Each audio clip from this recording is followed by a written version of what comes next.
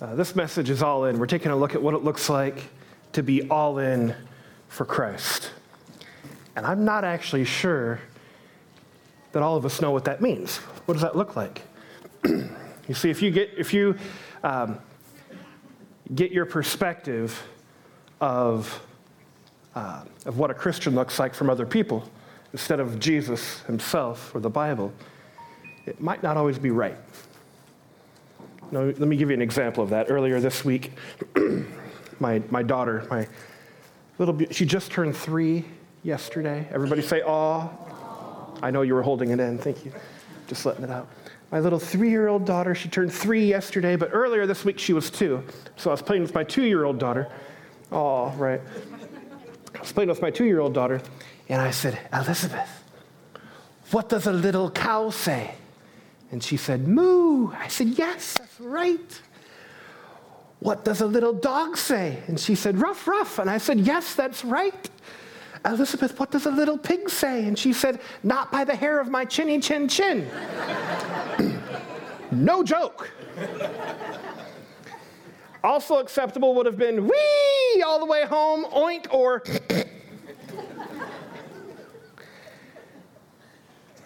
because of the way that we have talked about little pigs in her world, that was her perspective of what a little pig said. And really, truth be told, that's not true. She was wrong. Pigs say oink, or more accurately. But she told me that little pigs say, "Not by the hair of my chinny chin chin." And it was because in her world, the perspective of what a little pig looked like was defined not by actual experience with a little pig, but by words that I used with her in telling stories. And so when I say to you, what does it look like to be all in for Jesus? Are you defining that by actual experience with Jesus and the Word of God, or are you defining that by experiences with other Christians who may or may not be right? From time to time, a machine has sensors, right? And you have to recalibrate those sensors so we know they're right. Our spiritual machine has some truth sensors. What we're going to do this week and next is we're going to recalibrate them according to the standard. What does it look like to be all in for Jesus? If you have your Bible, would you hold it up, wave it at me? Screens count, good. Yep, if you have your iPhone, you can get or Android or whatever device you have. Sorry, I don't want to show favoritism to Apple, although they're the best. If you have your device, you can get the YouVersion Bible app, tap on More, and then Events, and tap on New Hope Christian Center. Will be right there. And all of the scriptures and my notes are in there ready for you to follow along, and you can even save those notes and email them to yourself so you can review them later. But we're going to turn to Revelation chapter 3. Revelation chapter 3, it's on page 1229. Revelation chapter 3, verse 14. In this passage, Jesus is writing to the church of Laodicea, and he's saying to the church, hey, church, work on this. Watch this out. Watch this in your life. Revelation chapter 3, verse 14. If you're there, say, yep. All right. To the angel of the church in Laodicea, write, these are the words of the Amen, the faithful and true witness, the ruler of God's creation. I know your deeds, that you are neither cold nor hot. I wish you were either one or the other. So because you're lukewarm, neither hot nor cold, I am about to spit you out of my mouth. Another older translation says, you make me want to vomit. Verse 17, you say I am rich. I've acquired wealth and I don't need a thing. But you do not realize that you are wretched, pitiful, poor, blind, and naked. I counsel you to buy from me gold refined in a fire so you can become rich, and white clothes to wear so that you can cover your shameful nakedness, and salve to put on your eyes so you can see. A paraphrase of what Jesus was saying to the church of Laodicea and what he's saying to some of us is, you're just not all in. You're a little bit in. And because you're only a little bit in, you make me want to throw up. I just want to spit that out of my mouth. The church of Laodicea would have understood that language easily, because you see, the church in Laodicea, historically, they didn't have their own water supply. So their solution was to bring it in on an aqueduct from another town, and that resulted in very bitter, yucky water, you could say. And so when people drank the water in Laodicea, they would go, "Ugh." They wouldn't want it. They'd want to spit it out of their mouth. And so Jesus used that language to say, when you're not all in, you're just a little bit in, ugh, you make me want to throw up. If that language sounds strong to you, sorry, it wasn't mine. It was Jesus's. It's how he feels about it. So I want, and Jesus wants, the church to be all in. We're going to look at 4 characteristics of a believer who's all in for Jesus knows. I'm going to give you 2 this week, 2 next week. So if you want the whole story, come back. How's that? Here's the first one. Number 1, a Christian who's all in knows that we are better together. We are better together. I like to have a little bit of participation. So when I say better, y'all need to say together. We are better together. It's true, because we are better together. Right. The church of Laodicea's issue was that they had pride. They had a pride of I, a pride of self-sufficiency. Jesus told the church of Laodicea, you think you have everything, but you don't realize you don't. Laodicea thought, I could do it. I'm fine. I've got enough. I wonder if we make that same mistake. I think sometimes we forget how the church started. Really, at the very beginning, in the Gospels, this is how Jesus put the church together. This is how everything got going. This is what the church is about. Jesus was walking beside the Sea of Galilee. He saw 2 brothers, Simon called Peter, and his brother Andrew. They were casting a net into the lake, for they were fishermen. Come, follow me, Jesus said, and I will send you out to fish for people. At once they left their nets and followed him. The church started because Jesus in person said, come, follow me. If you dig into the Gospels and the book of Acts, you realize that Jesus taught those disciples to actually follow him. And to follow Jesus means you do what Jesus did. So Jesus said, come follow me. And those 12 disciples turned around and they said to other people, hey, you, come follow me, follow him. And a little while later, we can read in the book of Acts, what did the church look like? When the disciples said, hey, you, come follow me, follow him, this is what it looked like. Every day they continued to meet together in the temple courts. They broke bread in their homes, and they ate together with glad and sincere hearts, praising God and enjoying the favor of all the people. And the Lord added to their number daily those who were being saved. You know what that tells me? When we live in unity, when we realize that we are better, we receive the blessings of God. That was really wimpy. I got to say that again. When we realize that we are better, God's blessings will be upon us. That's what happened in Acts chapter 2. When they were better together, God's blessings was there on the church. You know, Saturday, I celebrated my daughter's birthday. So you all know what that means, what that meant for me on Friday night. That meant I put a bike together. That's what that means. And I know stuff about bikes. Like I have a good bike. I've worked on my own bike. I can change a tube. I can flip around tires. I can adjust the spokes. I know about bikes. So I figure, little baby bike? Psh, no problem. I got this. I got this. It was a demon bike, I think.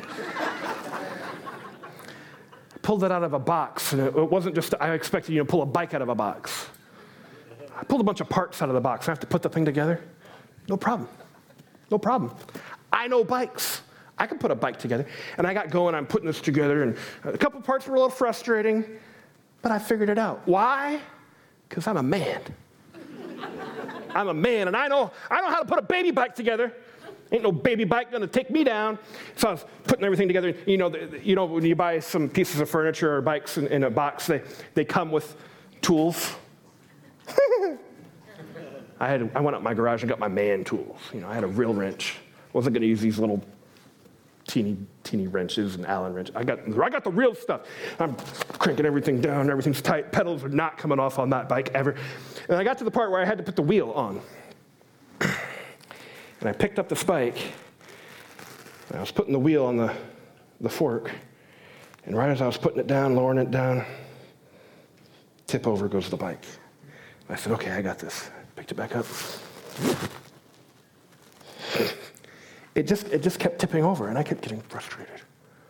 Why can't the stupid thing stay up and down so it goes on the wheel? I couldn't do it. I tried over and over, like, it's gonna happen. It's gonna happen. I'm gonna get it on the wheels. I can do this. And it just wouldn't work. It just kept tipping over, and I was getting so frustrated by this stupid baby bike. It's a baby bike. I'm a man. I can take care of a baby bike. And finally, after getting about this mad, I'm getting mad thinking about it. I sucked up my pride and said the words that every man hates to say. Honey, help! See, I realized I needed more of these. I just needed another hand. I just needed a hand. I was stuck. I couldn't do anything, and all I needed was someone to come over and put their hand on the seat so the bike wouldn't tip anymore. It just kept tipping. It didn't take much. I mean, my wife could have done it with a finger just to keep the balance there. But I couldn't do it because I needed my hands somewhere else. I realized in that moment that we really were better. It's true. Church, do we ever come up against a problem in our spiritual life and we just can't keep things standing up straight? You won't get out of it unless you realize that this church, the body of believers, is better. Yes.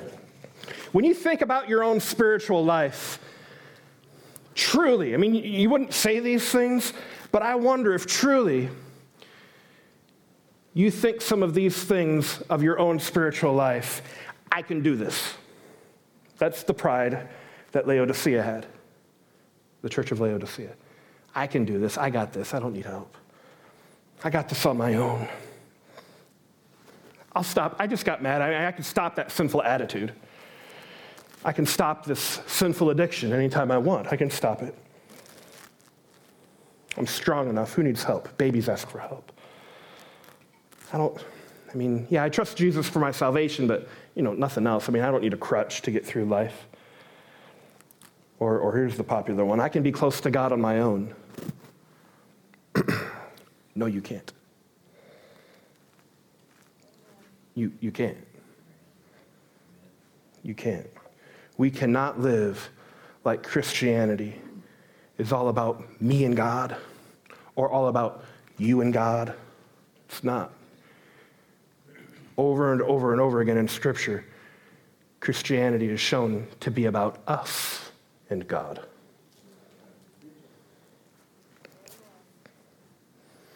This isn't just a New Testament thing. We saw in the book of Acts, so they all lived together and shared everything, and everything was hunky-dory. This isn't just a New Testament idea. Even from the beginning, God called the people of God Israel. Israel was the people of God. They were not called the separate individuals of God. Israel was the people of God. And we are not the separate individuals of God. We are, along with all on the world who call on the name of the Lord Jesus as Savior, we are the people of God. Because we are better. Yes. Guys, wake up. We are better. Together. Thank you.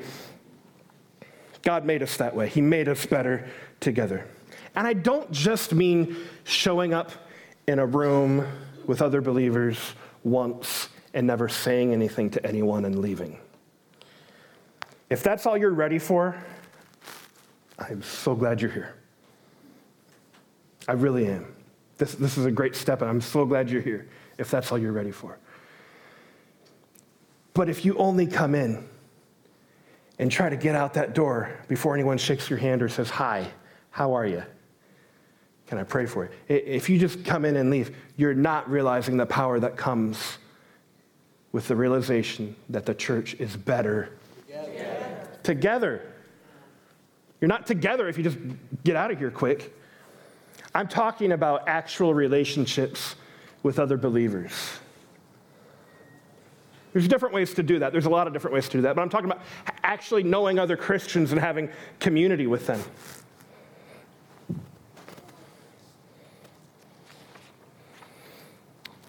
And I'm really thankful that our church, because our church believes that we are better, we wanted to make a way for you to be better. So we've made it so easy. It's like it can't get much more easier than this. Here's a way. Friday, 6 p.m. Would you come to our church picnic? Together. Everybody better. Yeah, I love you, Matt. You're like ready to cheer me on. Would you come to our church picnic on Friday? All the food's going. I thought about having the church picnic tagline be, church picnic. You got to eat dinner anyway. Might as well do it with us. We're going to provide everything there. If you have a lawn chair, that's the only thing we don't have plenty of. If you don't have a lawn chair, there's going to be some picnic tables there, but just not enough for everybody. We're going to have a lot of fun this Friday at 6 p.m. I hope you'd be a part of that. Thank you. We also have a lot of small groups. And this Sunday is the last day to sign up to be involved in one of our activity, growth, outreach, or serve teams before they start for the fall. And I'm really happy with them. You know, someone the other day told me, it was just last night, they said, Pastor Ed, I had no idea all the different kinds of groups that you had here in this church until I looked. Yeah. That's how it goes. So since we don't all look, apparently, I wanted to just give us a dive into it real quick. Okay, so we have some activity groups.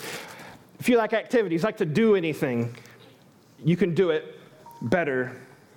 Mm-hmm. We have a cooking group. We have a have dinner together with other people group. We have a camera class. We have a sign language class. We have a few different fun hangout times for both men and women. We have a genealogy group. We have a couple groups with an outdoor activities bend to them. And brand new, I just put it in yesterday, we have a group for people that want to get together and talk about horses. Maybe they'll ride horses. If you're into horses, that's for you. That's awesome. I'm really glad, just side note, I'm really glad we don't have a cat group. I'm cool with the horse group. I'll be cool with the dog group. I'm kidding. If you want to have a cat group, that's awesome too. You're either a cat person or a dog person.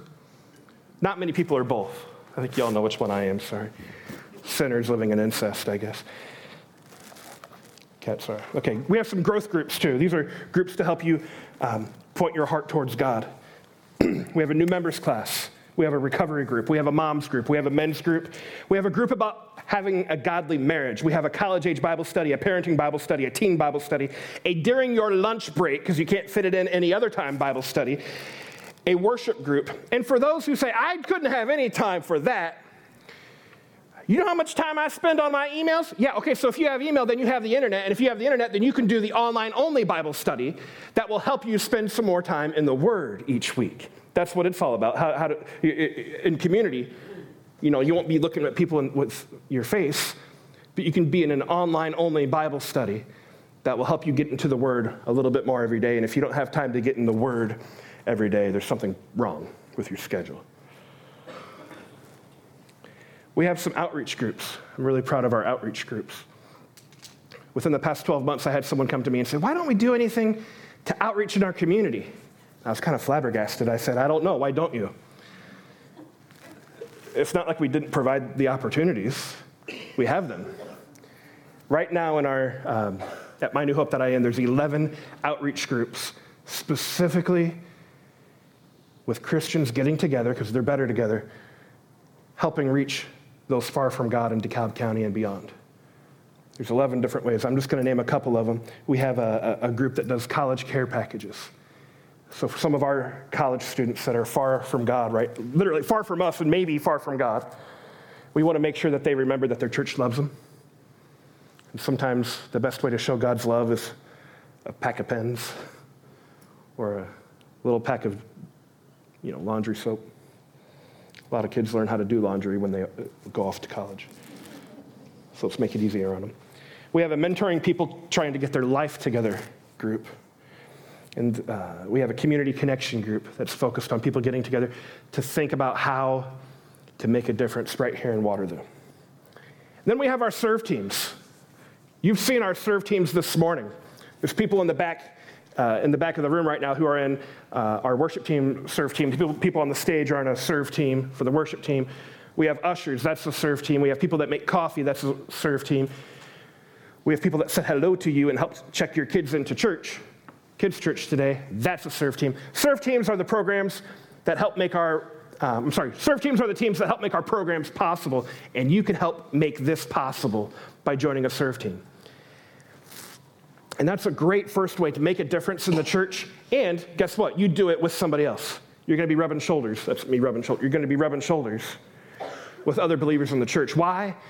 Because we believe this. We believe this truth that the kingdom of God is better. Guys, the kingdom of God, we believe that the kingdom of God is better. Thank you. Man, you'd think that you guys got to sleep in the 10:30 service. You'd think you'd be the most awake, but nope, you just wish you'd still be in bed. It's okay. I still love you. All right, here's number two. So number one is we are better together. Number two, we are set free to be. If you want to be all in for Christ, you realize that we are set free to be. The church of Laodicea in Revelation chapter 3, they were not set free. They had bondage, and their bondage for them, so that they thought they had everything. They were obsessed with their own money, their own wealth. There's nothing wrong with money or wealth, but God doesn't want us obsessed with anything except Him. The church of Laodicea was not set free. I think some of us would get obsessed with other things. It's sin, really. God wants us to be free to be a son or daughter in the kingdom of God. That's what God wants. Satan, on the other hand, wants to steal, kill, and destroy. Satan, his goal for the Christian, I believe, his goal for the Christian is to warp your thinking and tell you lies, because he's very, very sneaky, and to manipulate your thinking so that you put your own life into a destructive pattern without ever realizing it was sinful or destructive. He's very, very sneaky like that. I'll unpack that in just a second. You know, sometimes I hear people talk about sinners. Can you believe what law that other state passed? Terrible. Yeah, it's terrible. Can you believe what those people over there are doing? I can't believe their sin. I kind of just chuckle. What do you expect? If a fighter punches someone, you don't say, can you believe that fighter punched someone? What do you expect? A fighter is going to fight. A walker's going to walk. A rider's going to ride. A sinner's going to sin. Sinners don't have a choice. They're obligated to follow their nature, a sinful nature. They can't help it. They don't stand a chance. But those of us who know Jesus, we stand a chance. We have a godly nature, and we stand a chance to fight our sinful nature. Let's unpack this. Romans chapter 8 talks about this idea. So now there is no condemnation for those who belong to Christ Jesus. Let me talk just for a second. There is no condemnation from God upon your life, but there is conviction. Conviction is among the most ultimately pleasurable feelings that we can have as a Christian. How do you figure, Pastor Adam? Okay, let me explain it. If I grab a 2x4, imagine me holding a 2x4, and then I take my hand and I do this. What's going to happen? I'm going to get some splinters. How do I know that I get a splinter? Because I feel it. I go, ouch. Imagine if I couldn't feel. What would I do? If I couldn't feel anything, I would just keep right on going. More splinters. And if I couldn't feel it, what would happen? I'd get infected. If I never treat an infection, ultimately what happens? I lose my hand. If they wouldn't have to take it, I'd die. Really, infection could kill you if it gets in you and you don't treat it. So I am so thankful that God gave us pain. I'm not thankful for the pain, but I'm thankful that when I rub my hand up against a 2x4, I stop because it hurt. And maybe something actually got stuck in me. And I can get it out. I can get out the thing that will ultimately kill me. I can get rid of it. That is why I say conviction is among the most pleasurable things a Christian can experience. I'm not thankful for the pain. I'm thankful that it solves something. But I'm so thankful for the conviction of my sin that God still has in my life. If you've been a Christian very long, I think you'll begin to realize this. If you ignore God, if you ignore what God's saying to you, hey, don't do that. Hey, watch it. If you ignore that long enough, God will leave you alone until you're ready for him to come back into your life again. He will leave you alone. So when you feel the conviction of the Holy Spirit, say, thank you, Lord, for not giving up on me. Thank you for not giving up on me. You're still reaching out for me.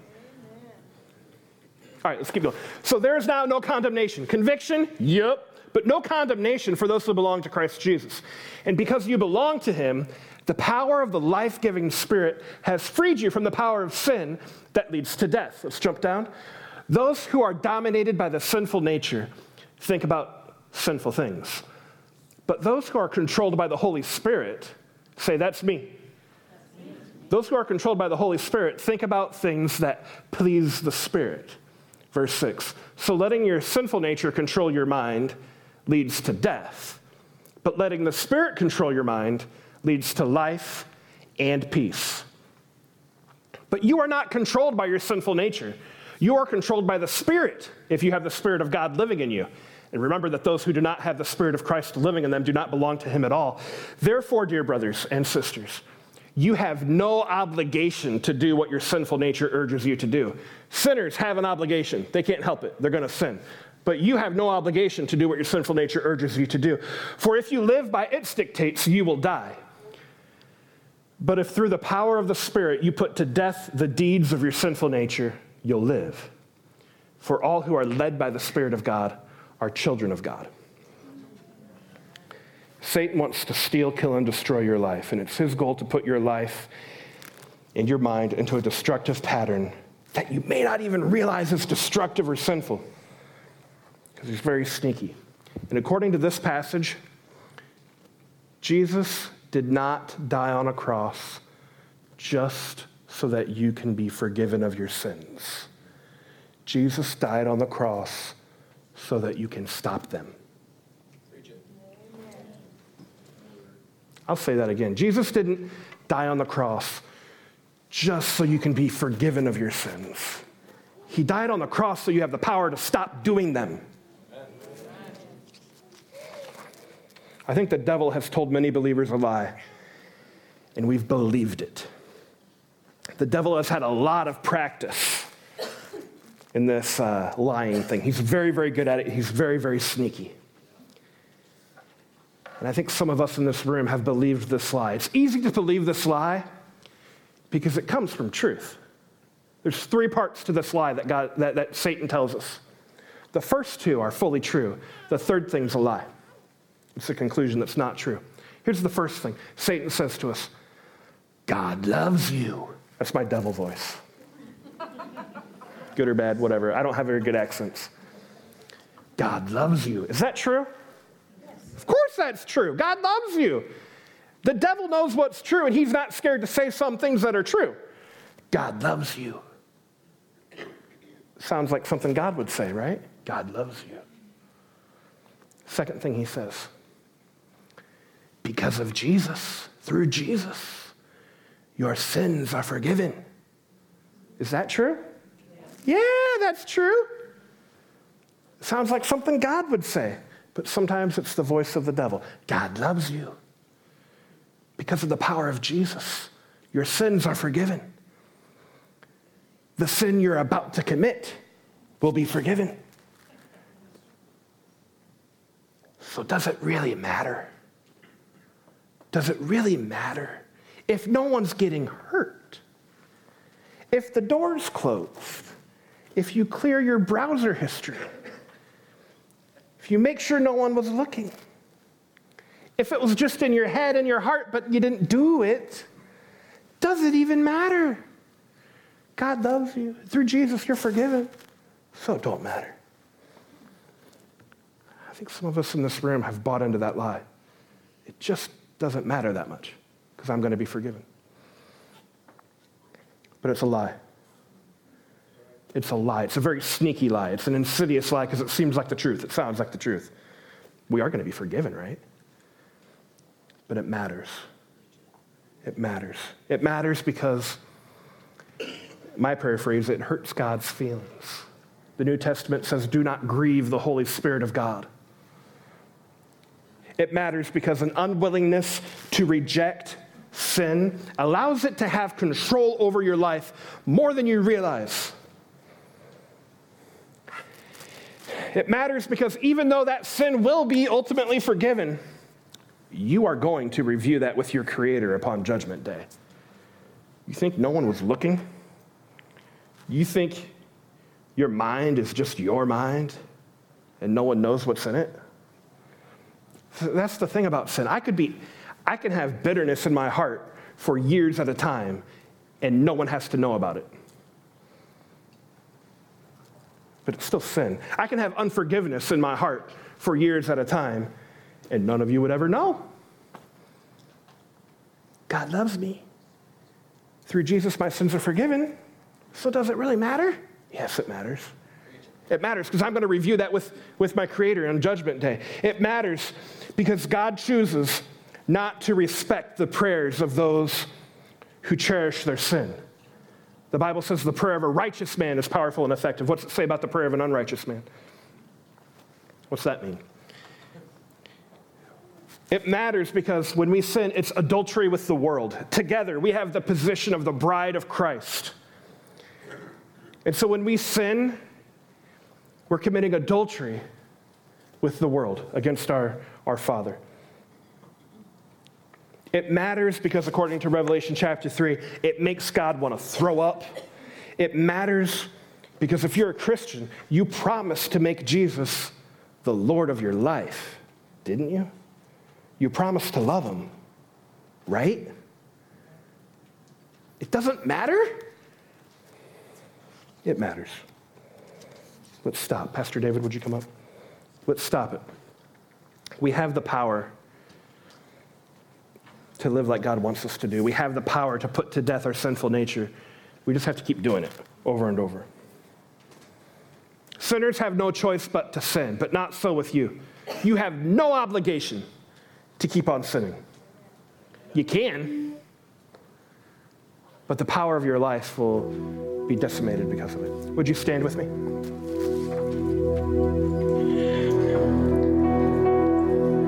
I challenge you right now, every person in the room, to just, in your spirit, be willing to take just a little step towards God. Just lean in towards what he wants to do. Are you okay with whatever God says today? Can we just forget what I say? Just can you be okay with what God says to you? I think there's some people in this room who may not have ever experienced what it means to make Jesus the Lord of your life. Maybe you've never asked Jesus to be your Savior. You don't stand a chance at this. You have an obligation to continue to sin. You can't help it. We were all that way. We can't help it because of our sinful nature. God wants to give you a new nature. Today could be your day. It's very simple. The Bible's very clear that we only need to do 3 things. I'm going to lead you through that right now. If you want to make Jesus your Savior, you say, yeah, you know what? I want a new nature. I want to be made whole, and I want to make Jesus in charge of my life. It's very simple. I'm going to lead you through it right now. The first thing you have to do is admit that I'm a sinner. Everybody together, let's say, I'm a sinner. Lord, we're a sinner. I'm a sinner. I've separated from you. I was born into this world with an inclination to stray from you. And I'm guilty. The second thing the Bible says is that you have to believe. You have to believe in what Jesus did. Lord, I believe in what you did for my life. You died on the cross. Even though you weren't guilty of sin, you paid the price of sin, which was death. You died in my place. You absorbed the blow so I didn't have to. You died in my place. You were buried and you came back to life. And in doing so, I can put to death my sinful man and come to life with you. So when I believe in believe what Jesus did? Let's get on the count of three. I want you to say, I believe. 1, 2, 3. I believe. Lord, we believe what you've done. And the third thing we do is we confess with our mouth. And we just did it when we said, I believe. We confess with your mouth that Jesus is Lord. I believe. And that's how simple it is to start your relationship with Jesus. And now each of us have to live that out, right? To live out the relationship with Jesus. Now, when I've talked about getting rid of sin in our lives, some of you in this room, you're reflecting on your own life and you know exactly what I'm talking about. God's already been talking to you. Some of you have sin so huge in your life, you don't have to stop and think what doesn't please God. You know what it is. There's some others of you who are thinking, that sure is a good word for somebody else. If you're that latter person, sure, that's a good word for somebody. Can I encourage you? Can I challenge you to just take a little step in your heart towards God and be okay with whatever he says? I want to create a moment for us to listen to the Lord. There's no condemnation, but there is conviction. So if you're a believer, would you hold your hands out like this? If you're a believer who's ready to receive something from God, let's just put our body in a posture of receiving from God. Let's all close our eyes. I'm going to say this prayer, and then I'm going to ask God to speak. And then we're going to be quiet. I want you to listen for words or phrases or sentences that pop into your head at that moment. Because if you ask God to speak, he probably will. So here we go. Dear Jesus, if there's anything in my life that doesn't please you, anything in my life that's missing the mark, anything that's not your best plan for me, I pray you reveal it to us now. Speak to your church. Speak, Lord. Now let's listen for the God. Listen for little thoughts that pop into your heart. Don't ignore it. If there's anything that doesn't please you, show us, God.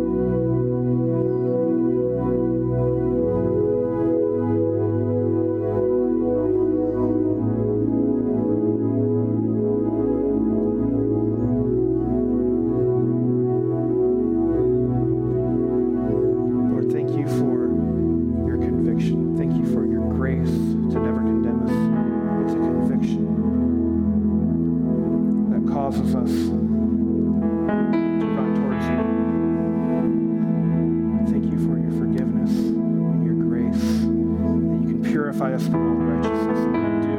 If we confess to you, you purify us from all unrighteousness. So Lord, I pray you would give your church victory over sin, victory over deceiving ourselves. Lord, it's only through you, it's only through your work, your finished work on the cross, that we can have victory in our lives, to please you, to obey you, to make you proud. Do it without you. We want to live holy. We want to be pleasing to you. We want to be all in. We want to be hot, loving you, Father.